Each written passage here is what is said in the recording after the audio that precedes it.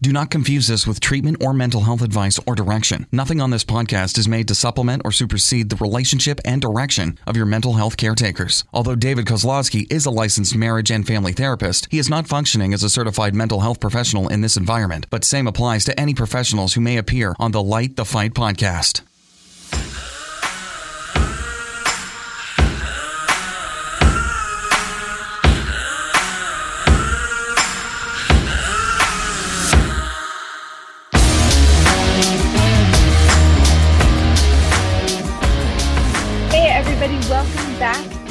Light the Fight. And because you're hearing me introduce the podcast, yes, it is true.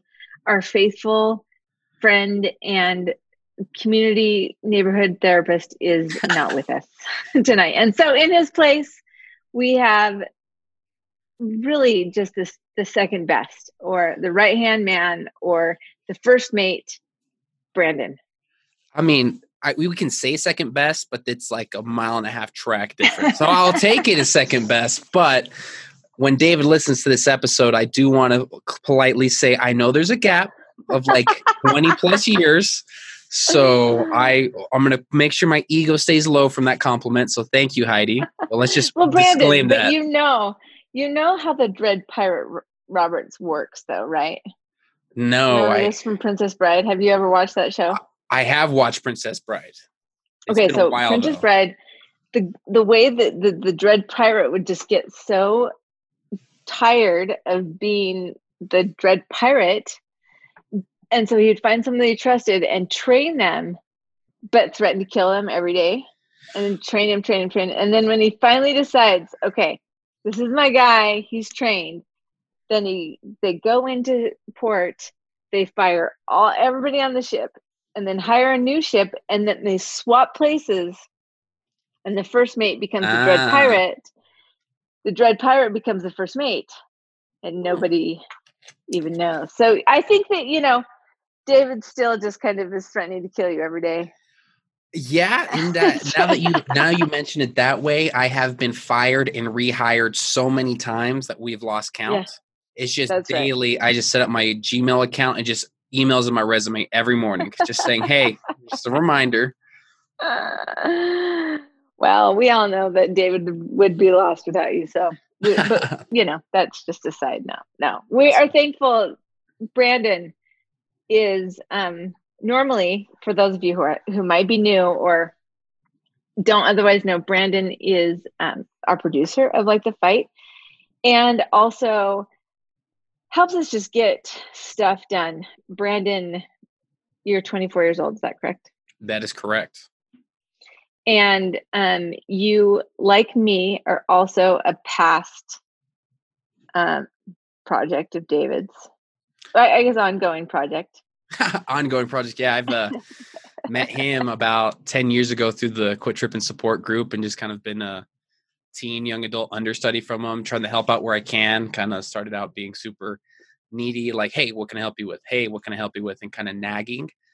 And then it's kind of evolved from there, and get some pep talks from him every now and then just kind of rather picking up what I can from him information wise. Yeah.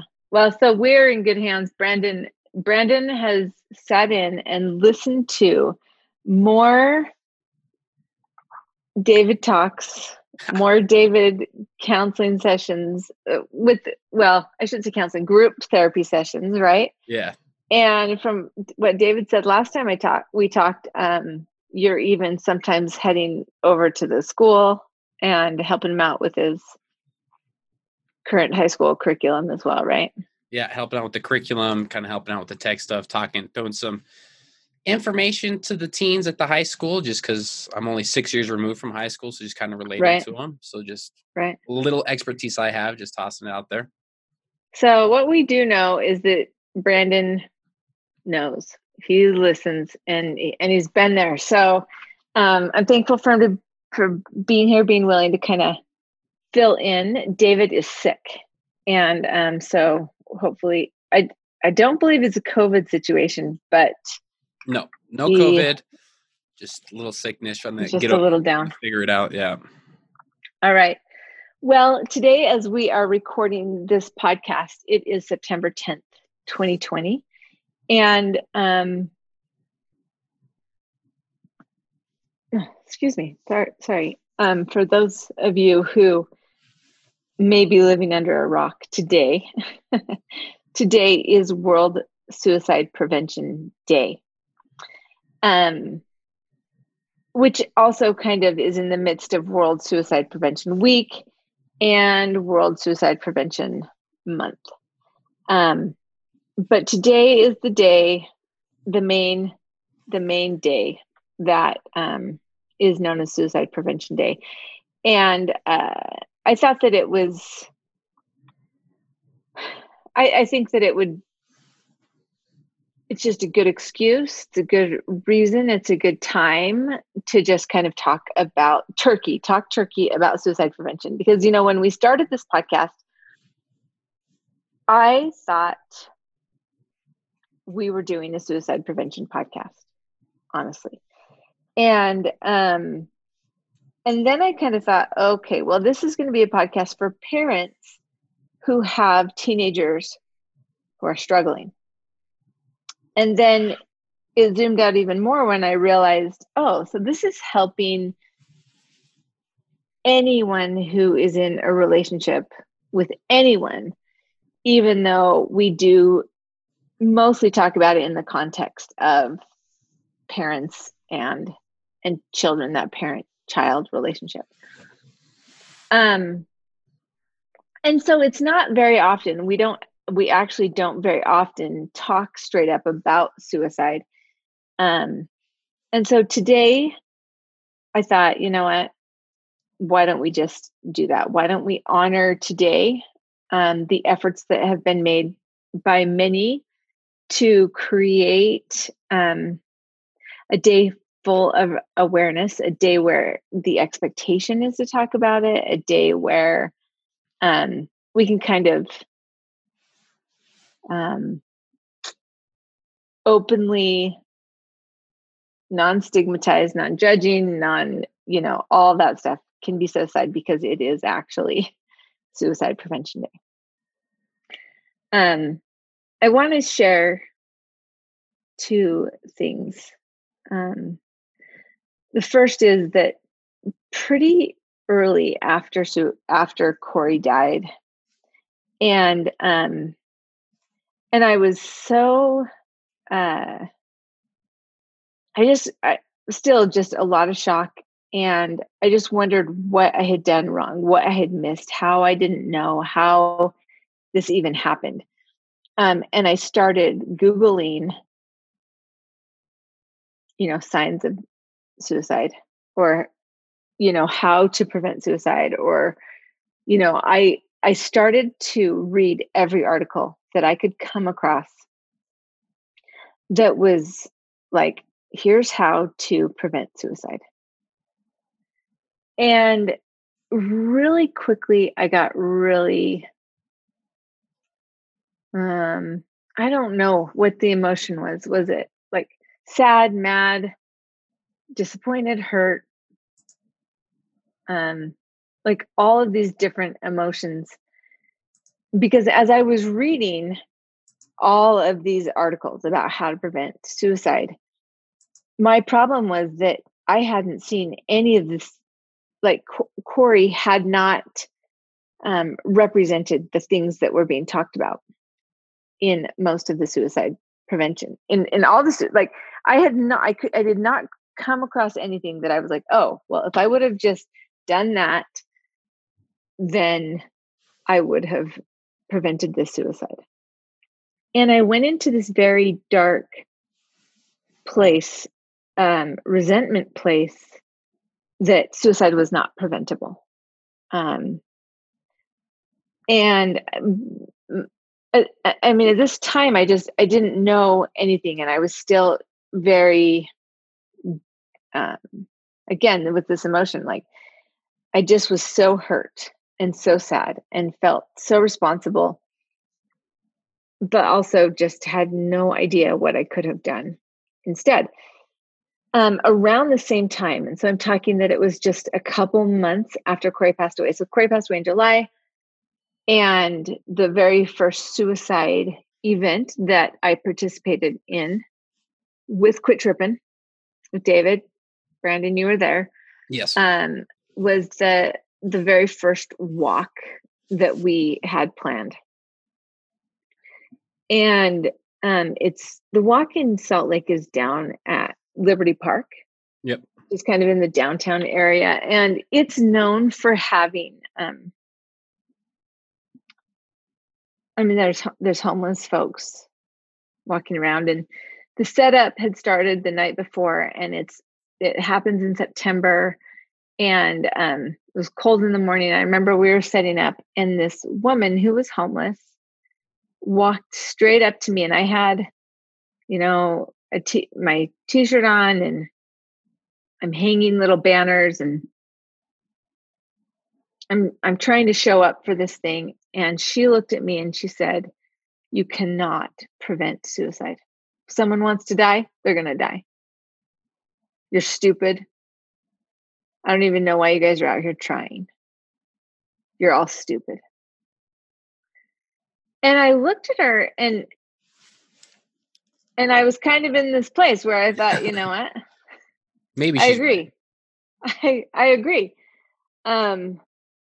Because I didn't, at that point, I just didn't know what I could have done different. What I felt like I had zero control in the situation.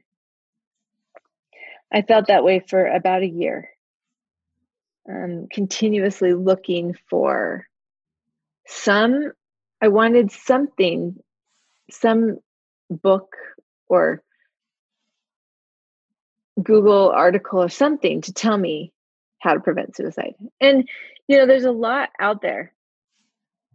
And one thing I will tell you is that I never said to my son, "Are you considering suicide?" And that is something that I could have done different. It's something that I didn't know about. I don't know if he would have been honest with me or not.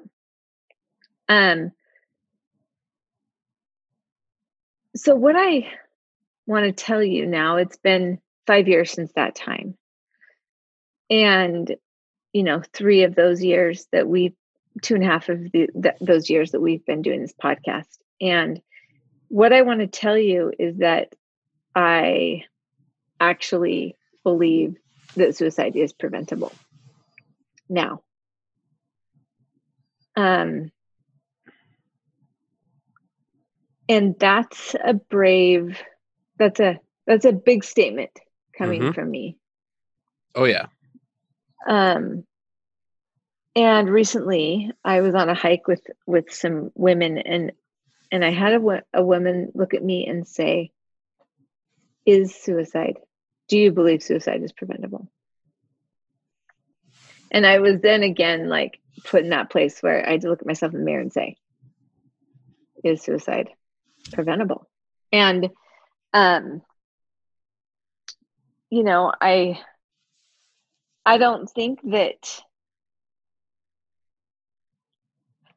we can't take every suicide and every person who's struggling and lump them into one thing, There's so many different factors that can get somebody to be in a suicidal place that it is difficult to kind of lump them up like that.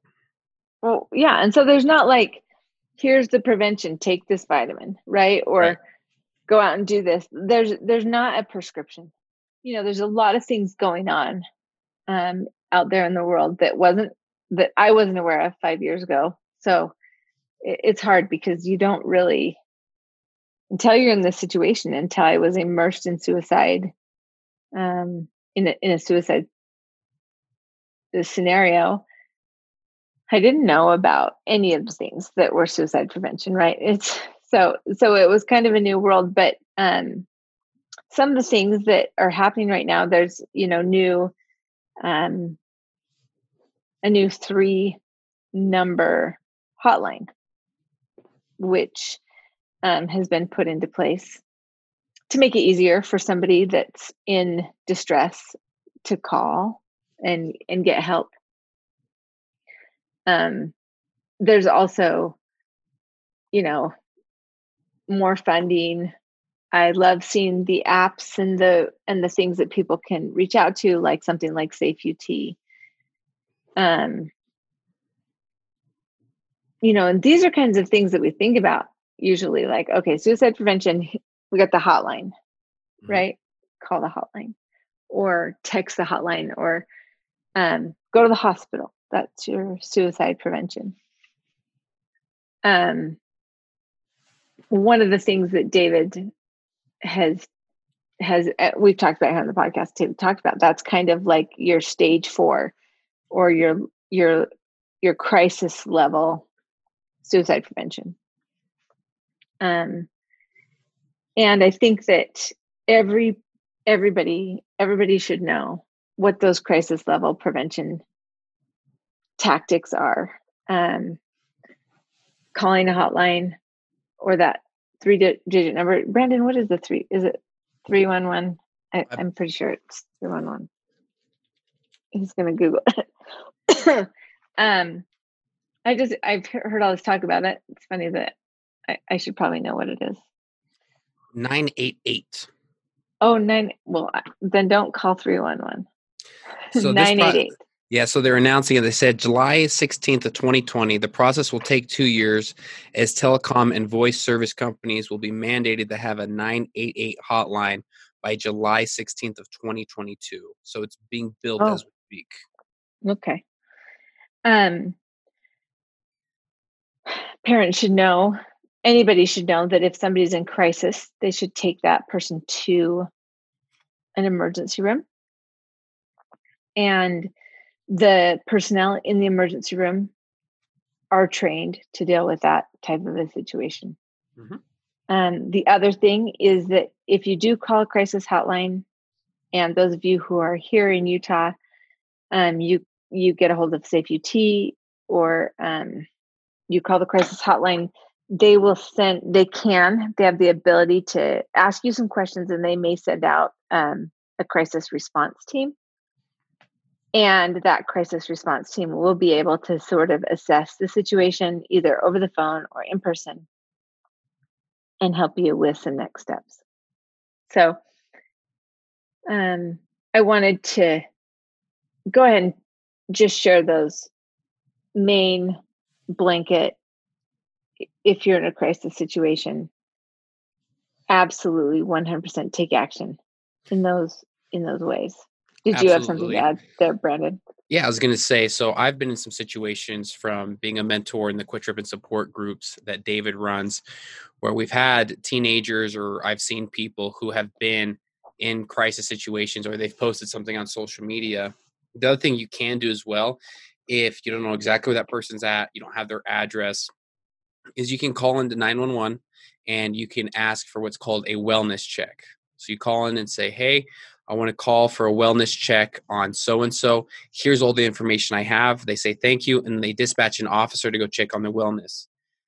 For example, I had an incident where a former coworker back from a job I worked at in high school at Red Robin had added him on Facebook.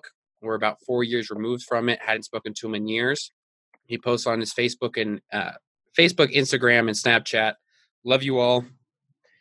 Pretty much it was a I'm going to take my life. I love you guys. Don't worry about me statement. Tons of comments on Facebook. I called 911. I was like, hey, this is so-and-so's name. I know what high school he graduated from. I don't know his address. The police were able to find him and notify his parents of the situation because they weren't aware of it. So those are some other tools, is if you don't have everybody's exact information, or if you're worried about your friend or your child's friend, you don't have all the details, but they come up to you and say, hey, mom, so-and-so sent me this. You can also go that route as well to help somebody else who's in crisis. And I think having a conversation like this with your kids, if they do see something on Snapchat or any of the platforms that they're on, and somebody has said something or put something out there, make sure that you open that door up to your kids to let them know that that you want to help them get a hold of that parent. there's been many situations averted, bad situations averted when a kid, a friend notifies another friend's parent in some ways. And sometimes you just have to get a parent involved. But I like that. I didn't know that about 911. So. Yeah. And that's a big thing. And for parents out there, if you're thinking, well, what if my child doesn't bring that to me? And over time, as you build a better relationship and you listen to the episodes we have, and I believe on the Still Trippin' podcast that David does for teenagers, he's talked about this, but we've talked about this a lot in our youth support group, is that sometimes as a kid it's okay to narc your friends out. Being a narc means telling on somebody. So there's certain things you can tell your kids saying, hey, I don't need you to narc on your friends if they're cheated on a test or something of that nature, if they're admitting something to you like that. You don't need to narc them out to me for that. But if there is life threatening or if there are suicidal ideations or issues going on, it's okay to narc out your friend and to tell your kids it's better to have your friend be angry at you and be alive than for you to have regret because they passed away.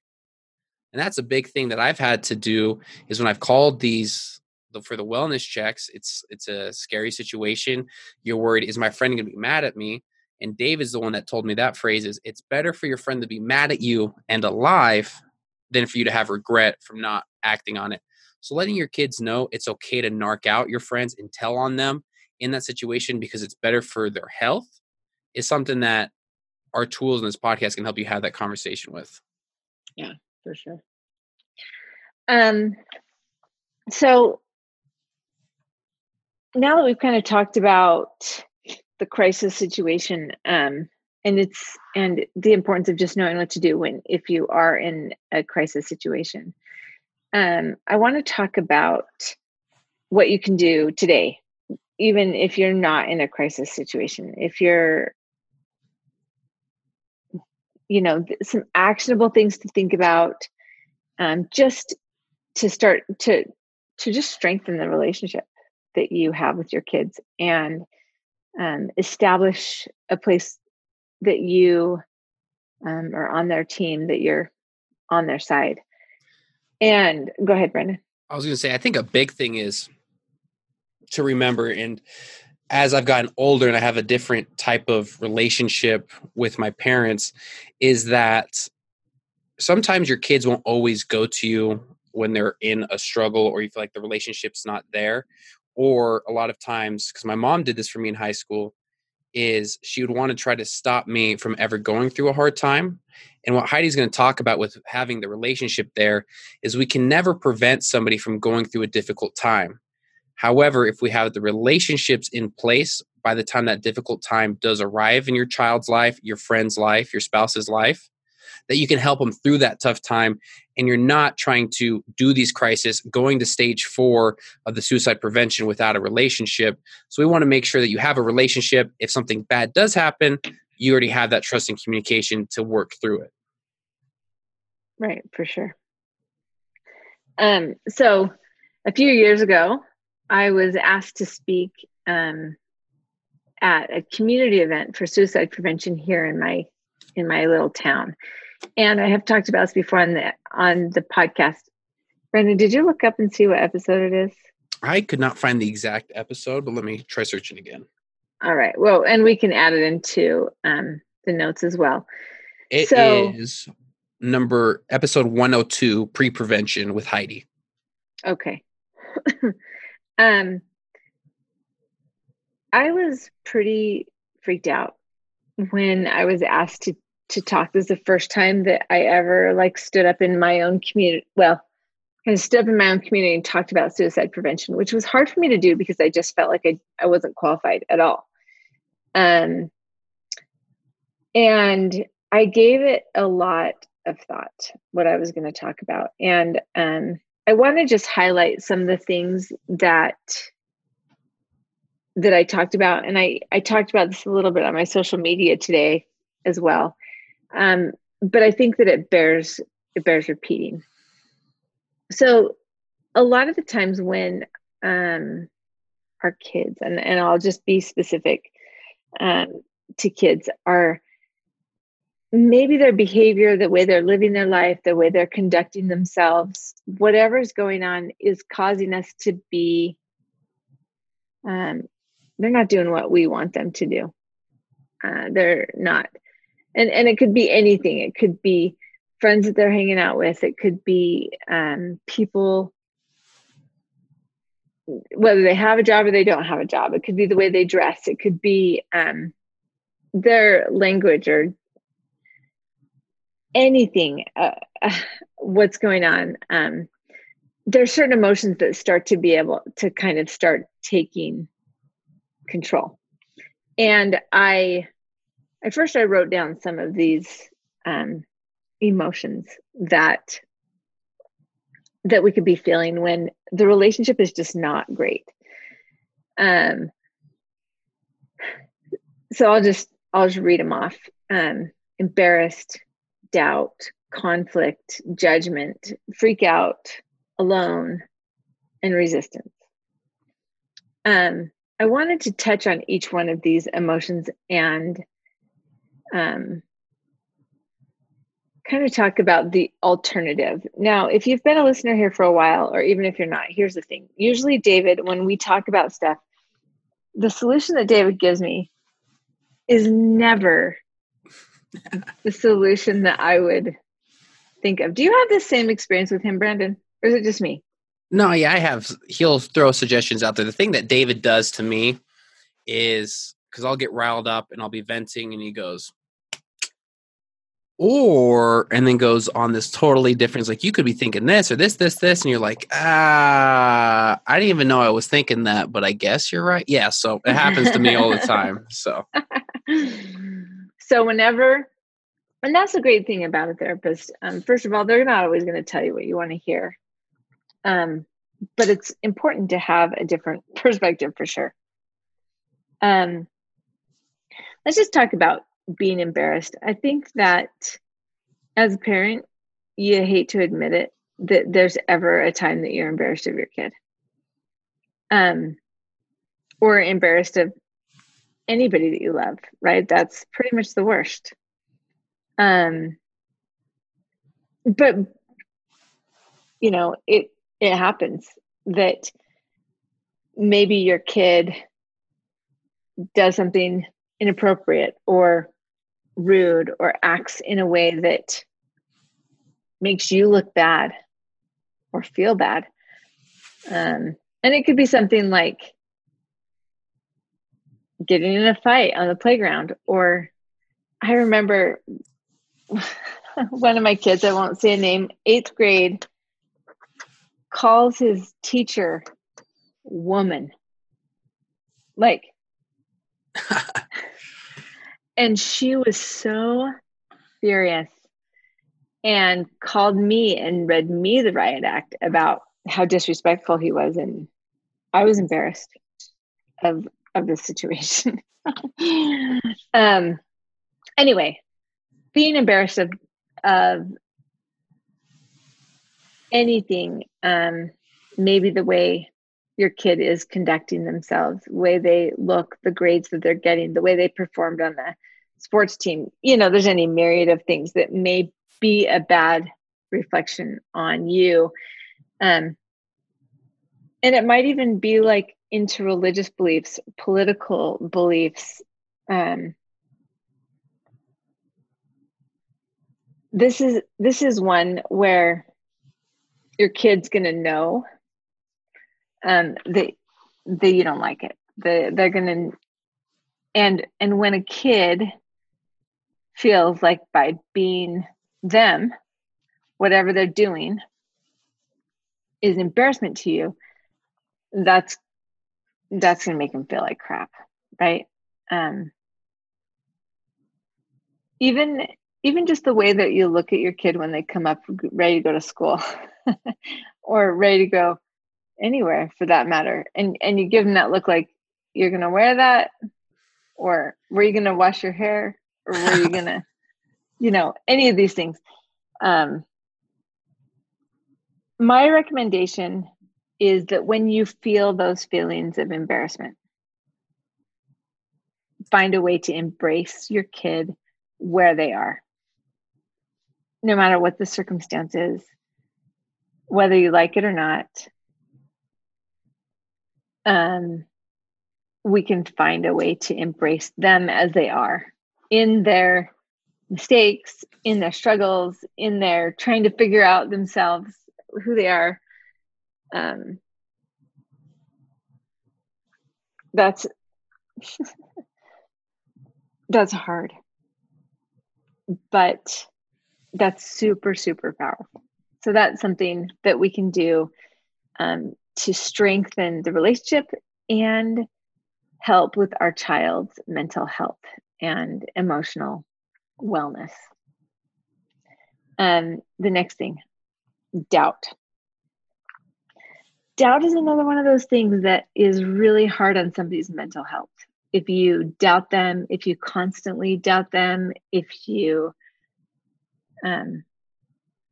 throw shade, make them, they've made a decision and maybe you're casting doubt, like you don't believe that they can actually do it, whatever. Like anytime doubt is created, this becomes an emotionally precarious situation, right? So what I want to recommend is that instead of kind of doubting your kid or casting doubt on their plan or what they want to do or where they're at, that you have a discussion. Now, hopefully, if you're new here, I want to refer you to some of our early episodes called Statements versus Questions. This is super early. Brandon's going to tell us what episode. We talk about statements versus questions quite a bit. But in a discussion, I don't mean peppering your kid with a million questions, because when we ask questions, especially those kinds of questions like, what were you thinking? Why would you do that? What did you think was going to happen? Like these kind of doubt-filled questions, that just creates more doubt. So that's not an actual discussion. So Brandon, do you have a episode suggestion? Yeah. So for statements versus questions, this is a big tool that we talk about here on Light the Fight. David's talked about. So we actually have 3 episodes. We have episode number 5, episode number 24, which is exclamation point statements. That'll make more sense after episode 5. And then we have a statements versus questions 2.0, which is episode 54. And we'll link all this in the description. Okay. So those 3 episodes are going to help you create functional discussions that don't fuel doubt. But as a kid, when your parents doubt you, and that does not improve the relationship or the mental health of that person. And so creating constructive, believing, positive discussions is going to improve the relationship and improve that person's sense of self. Okay, the next one, Brandon, I'm gonna let you chime in on this one. Okay. What about conflict? Have you ever had conflict with anyone you have a relationship with? Do we want to start? Your parents? My parents, my roommate. No, it happens. Let me pull this up here. Just make sure I had it up. So with conflict, I think the biggest thing when you're having conflict, like from a child's perspective, so I'm the oldest of 5 kids. So there's me at 24, we got a 22, 18, 14, and a 7-year-old in my family. So I've seen that my mom, credit to her, went from a lot more conflict with me and my older siblings to more of compassion. So with the conflict is, if we're blowing up on all the small little things with our friends, our colleagues, our kids, when something big happens, they're not going to trust that it's not going to be a conflicting situation. Because as somebody who's struggled with anxiety, depression, suicide thoughts, is the last thing that I want to do is be a burden on anybody else. And if all I can think of is that if I go to these people 9 times out of 10, it's going to end up in a conflict where I tell my parents what's going on, or I tell a friend what's going on, and they go, well, you should have done this. This is wrong. You did this wrong. It's like, I was just venting about a situation. So what's going to happen if I say, hey, so-and-so, I'm struggling with suicidal thoughts, or I'm struggling in this dark place, and they've blown up at me all the time and haven't shown me any compassion in those moments of just regular day-to-day things, I'm not going to trust them, and I'm going to isolate more. So with your kids, if all the time is all they hear is you're never getting enough good grades, you're staying out too late, everything they're doing is wrong, and then something big pops up like this, it's going to be very difficult for them to feel that they can go trust you in that moment. So having more compassion and blowing up less, which I know Heidi can talk about ad nauseum, is that you just want to establish that if something big does happen, that your relationships around you know and have seen and have the emotional memory of they're compassionate when things hit the wall, when things hit the fan, is they can be there for me. And that's just, as throughout the Statements vs. Questions talks about that. We have episodes about modeling, but that's a big thing, is being able to show those around you to be compassionate in their difficult situations. So then when they do have a major conflict, they can trust you in those big moments to come to you and get the help that they need. Now, this doesn't mean, as a parent, compassion doesn't equal be a doormat and let your kids get away with whatever they want. It doesn't mean don't hold them accountable. It doesn't mean that, they just get their way. Compassion means, that you listen and that you restate and that you feel for them.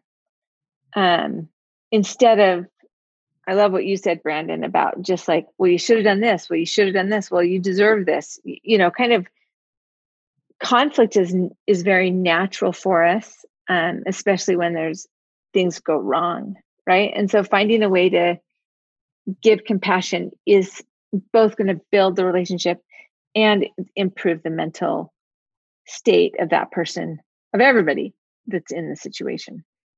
Just slowing it down and not letting it be so combative. Right. Oh, yeah. The next one I want to talk about is a hot button for parents and teens a lot. And it's judgment. And judgment is just tricky because obviously when we look at people, we judge them. When we look at their track record, we judge them. Maybe when we look at the decisions that they've made, we judge them. And it's really hard. It's really hard for a kid to feel like they're ever going to get out of being judged. Like, am I ever going to get a fresh start? Are you ever going to give me a chance? Are you always, what I have there as the opposite is in joining forces. Brandon, what comes to your mind when you think about like parents being judgmental or kids saying, I just feel like everybody's judging me? I think a lot of it. So with judgment, I think there's a lot of aspects to it. So there's self-judgment, where you're being critical of yourself. You don't feel comfortable in what you're wearing, how you look, and you can have that type of judgment. So if you think about it, if you have a teenager who's judging themselves because they don't have as many likes on Instagram, they don't have as many friends, they can't go out to all these parties, and they're judging themselves as they're not good enough, they already have that self-doubt. And then when they're kind of venting or they're saying things, they're saying, hey, I like this music. Hey, I like this new friend group. And all they hear is actual judgment from their parents or those older, those who they're looking validation for. They can easily be like, okay, I'm not good enough. I can't do this. And if I'm being judged on the type of music I like, what's going to happen when I say, I don't like myself and I'm depressed and sad. And the reason I can't get my homework done is because I'm struggling to even get out of bed in the morning. So joining forces, I think a big thing for me is that you kind of give and take, where you said, don't be a doormat as a parent, but be more compassionate, is you want to have them join forces. So when things really hit, when it gets really bad, that the teenagers, because what's going to happen is, as teenagers or kids, is they're always going to look for the memory of what happened last time. Was I accepted? Was there a discussion had, or was I judged? Because if I receive judgment, I'm less likely to go back to that person. So the more times in the small little things that you can do to show and kind of test the water or heat check with your child that, hey, we can join forces and not be at each other's neck, or we're not going to judge you about the style you'd like or who you're following on Instagram at this moment, and we can find a middle ground. They're going to start remembering those things for when things do get tough and they do need to go to you. Yes. I think that the other thing that I was thinking about on the joining forces is when there are people that are different from us, or maybe our kids are bringing to us different ideas, different than what we think that they should do, right? Maybe it's a different career path, or different use of their time, or different use of their money, or different approaches. How can we be part of a solution with them? How can we support them rather than condemning them or making prejudgments about what's going to happen? I also was thinking about, like, let's say that there's somebody out there that you don't know very well. Maybe in your group somehow, maybe it's a coworker, maybe somebody at church, somebody that you in your neighborhood, on your street, whatever. And you've just had some run-ins with them, and maybe you've heard some things, and you're just like, I don't like that guy. I don't like how he drives up the street. I don't, whatever it is. There's always going to be more productive, better relationship, better mental health for everybody if you go and get to know that person yourself, rather than living in your judgment. And as parents, we always kind of think that we know what's best for our kids. But when we actually get in there in the discussion, in the compassion, maybe we get to find out firsthand why they think that that's the best use of their time, or the best use of their money, or the best use of the choices that they're making, and really give them a chance to team up and help them be successful in those places rather than being a roadblock. Right. And here's a perfect example. I was just thinking about this. I heard this a lot. I've heard this a lot from my parents, not even intentional. It's not saying it's a bad thing. I was the oldest, so things happen, right? But how many different career choices have your kids said they want to go into? How many times have they changed their mind?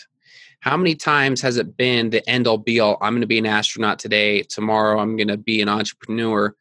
Those moments we think are super innocent. But when you're telling your child you can't do it because of this, you can't do it because of this, those are prime examples of moments when you can join forces and they say, I want to do this. Okay, awesome.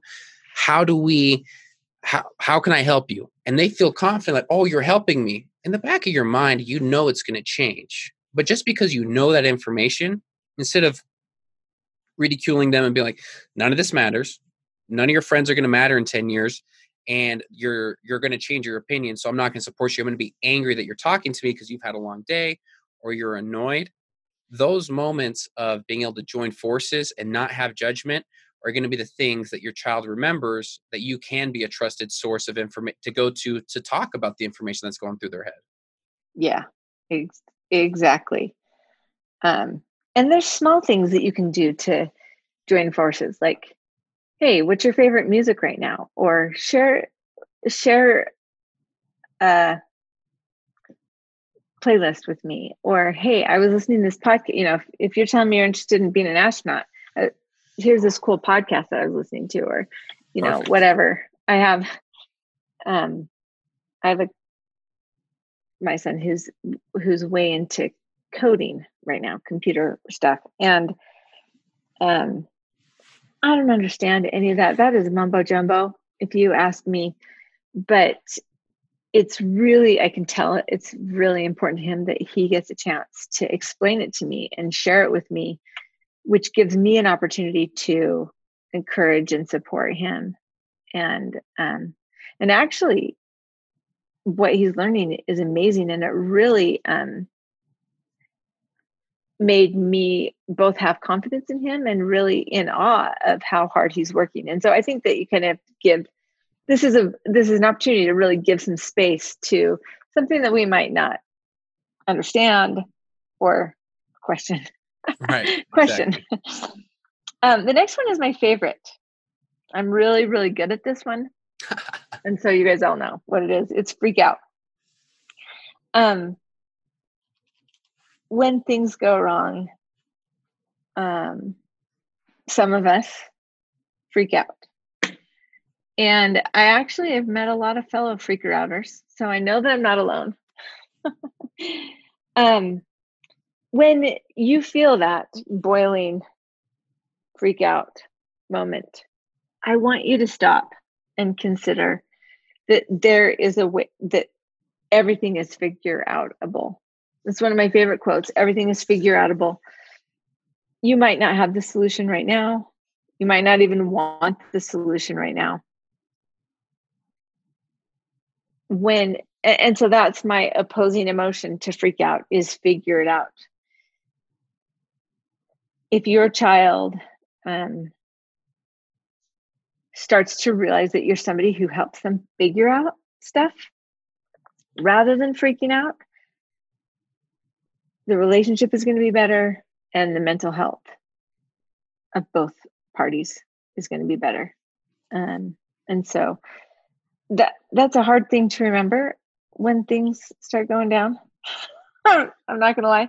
When your child has called you from the third time from school and said, please bring me a bottle of water, you really, really want to freak out, right? I'm in this situation. And so I've realized that I need to put a big note on the door that says, do you need a water bottle? Right? So we have to come up with some solutions. We've got to figure the stuff out so that we don't have to freak out. All right. Brandon, I'm going to ask you to weigh in on the next one because I think it's something that you have heard David talk about. Yeah. A time or two, right? Something like that. When things go wrong, you feel alone. It doesn't matter if you're a parent. It doesn't matter if you're a spouse. In any relationship, when things go wrong, you feel alone.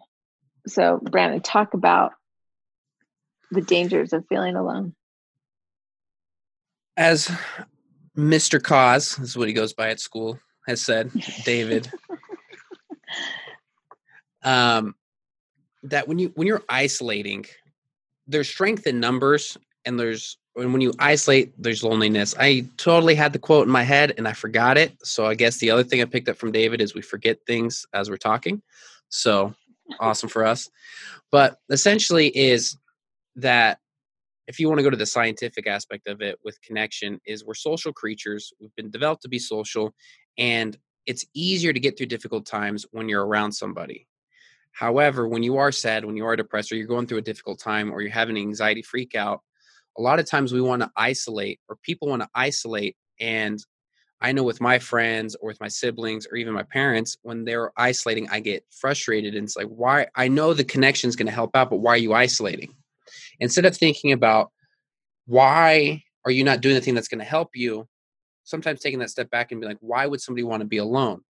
And the reality of it is, most of the time when people are being alone, it's not that they don't want to feel better. It's that they hurt so bad that they don't want other people to hurt along with them.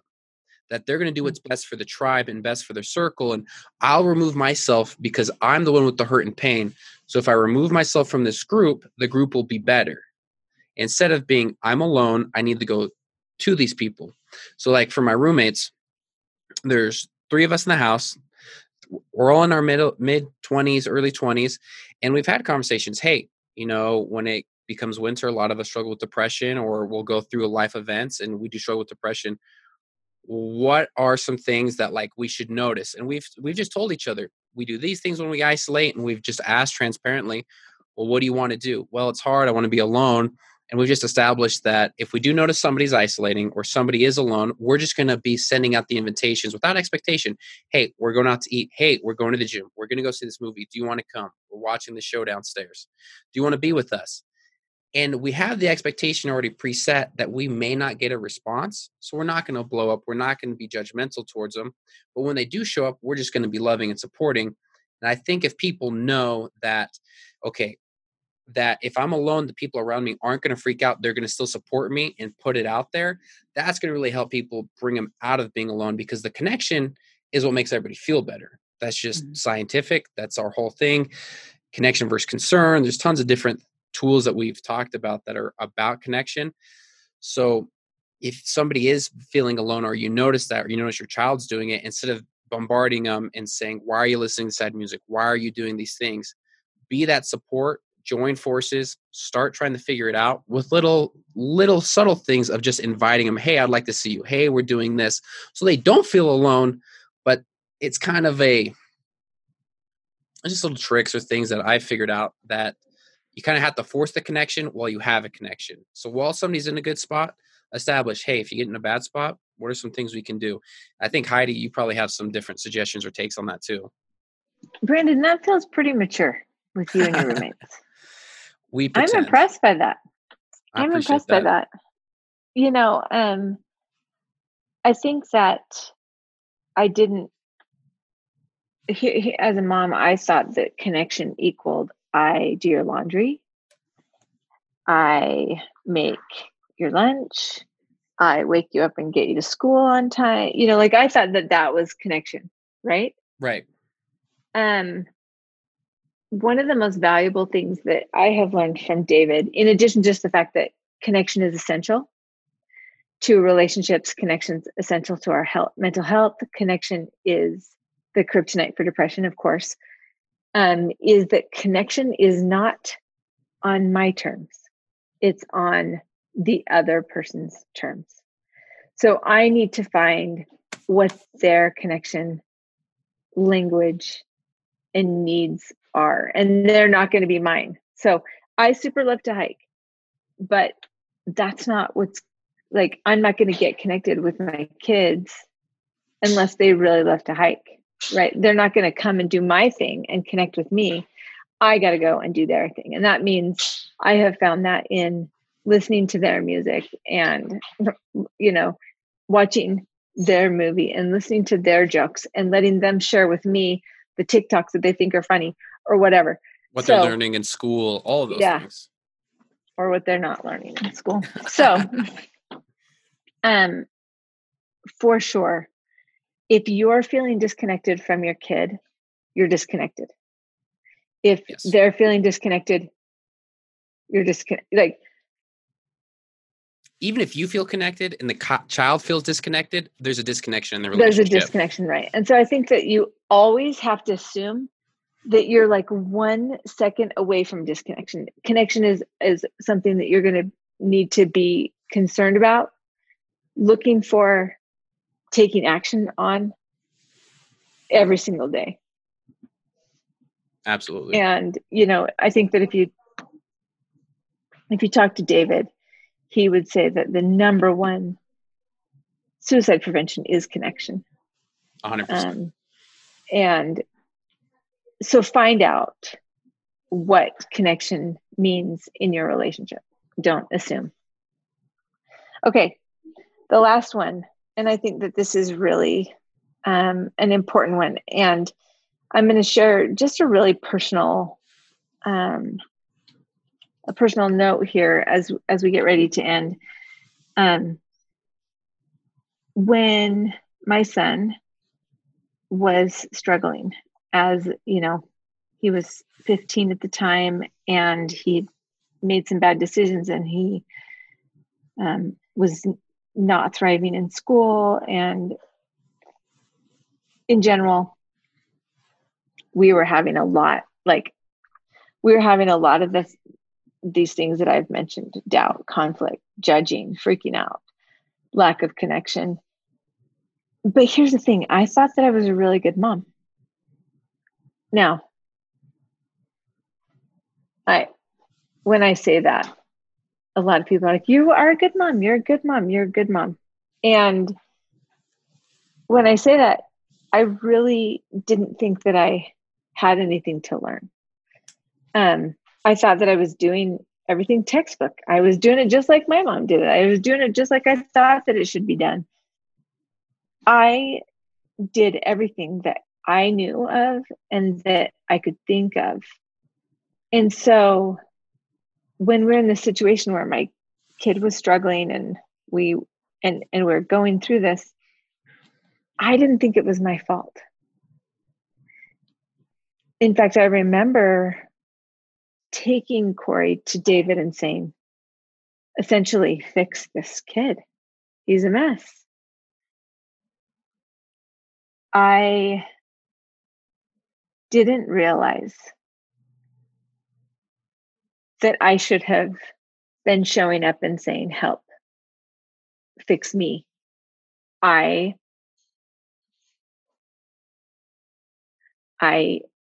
need to learn. I don't know.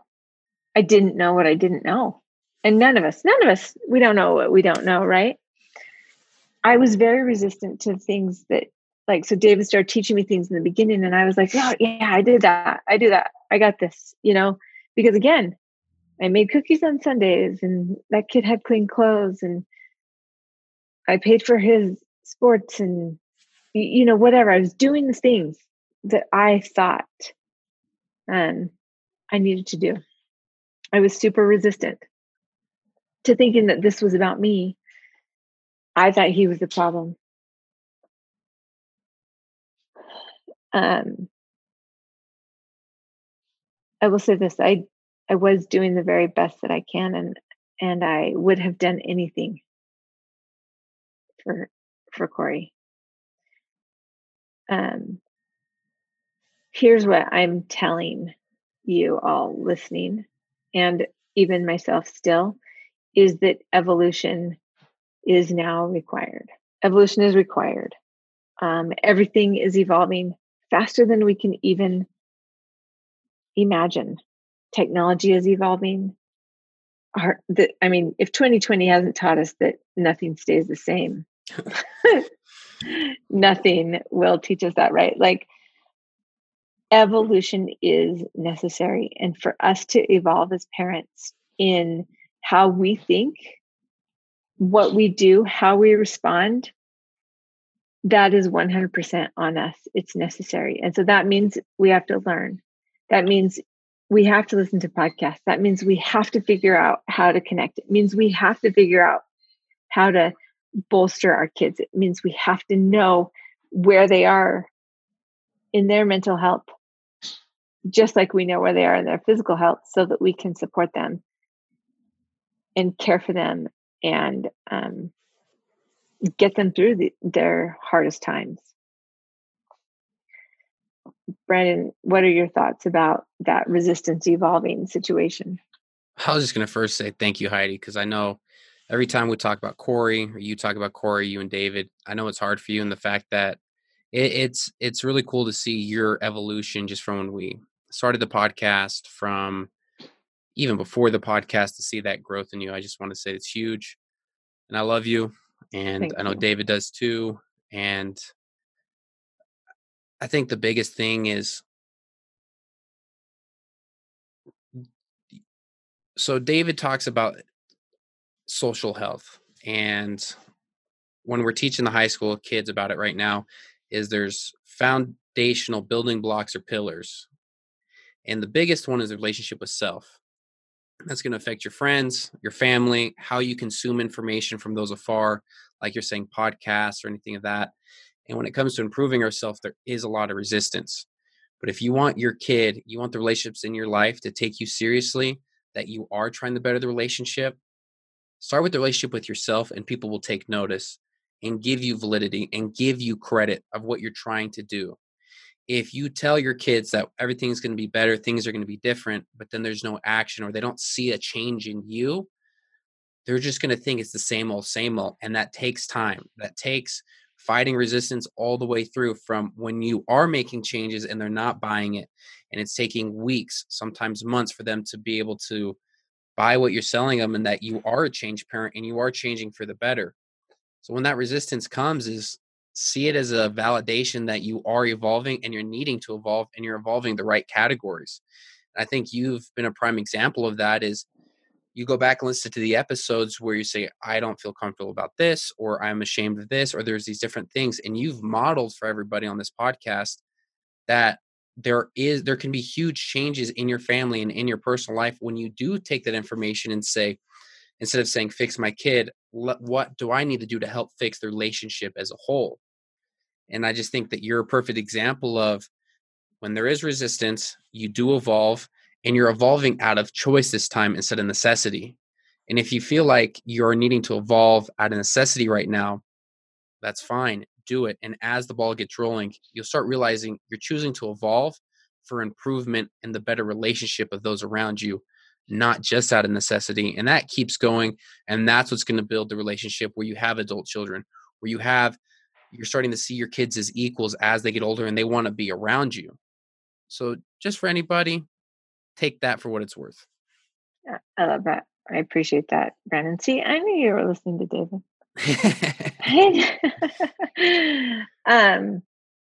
To wrap things up, you guys, thank you for listening. And again, I think, suicide is a lot. It's not one thing. It's 100 things. And we can start right now, right where we are, evolving. And I appreciate you saying that, Brandon. And I appreciate you stating, that it starts with yourself. Yeah. And that's something that David taught me is, this essential. It's essential for us to go first, for us to model. And then that's where we're going to earn that validation, the validity that we're serious. And so I appreciate you bringing that up. Absolutely. With that, you guys, we're gonna wrap up. Hopefully David will be back with us next time. Huge shout out to our community sponsor, 1-800-CONTACTS. And we appreciate their support of our podcast, and also just having awesome glasses and contact lenses for the world. Indeed.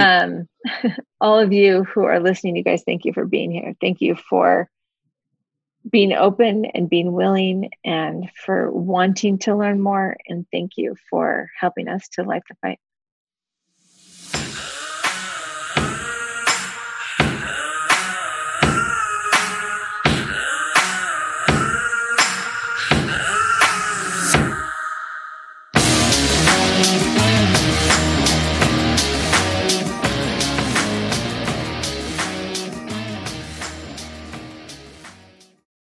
Without the ones like you, who work tirelessly to keep things running, everything would suddenly stop. Hospitals, factories, schools, and power plants, they all depend on you. No matter the weather, emergency, or time of day, you're the ones who get it done. At Grainger, we're here for you with professional-grade industrial supplies. Count on real-time product availability and fast delivery. Call, click Grainger.com, or just stop by. Grainger, for the ones who get it done.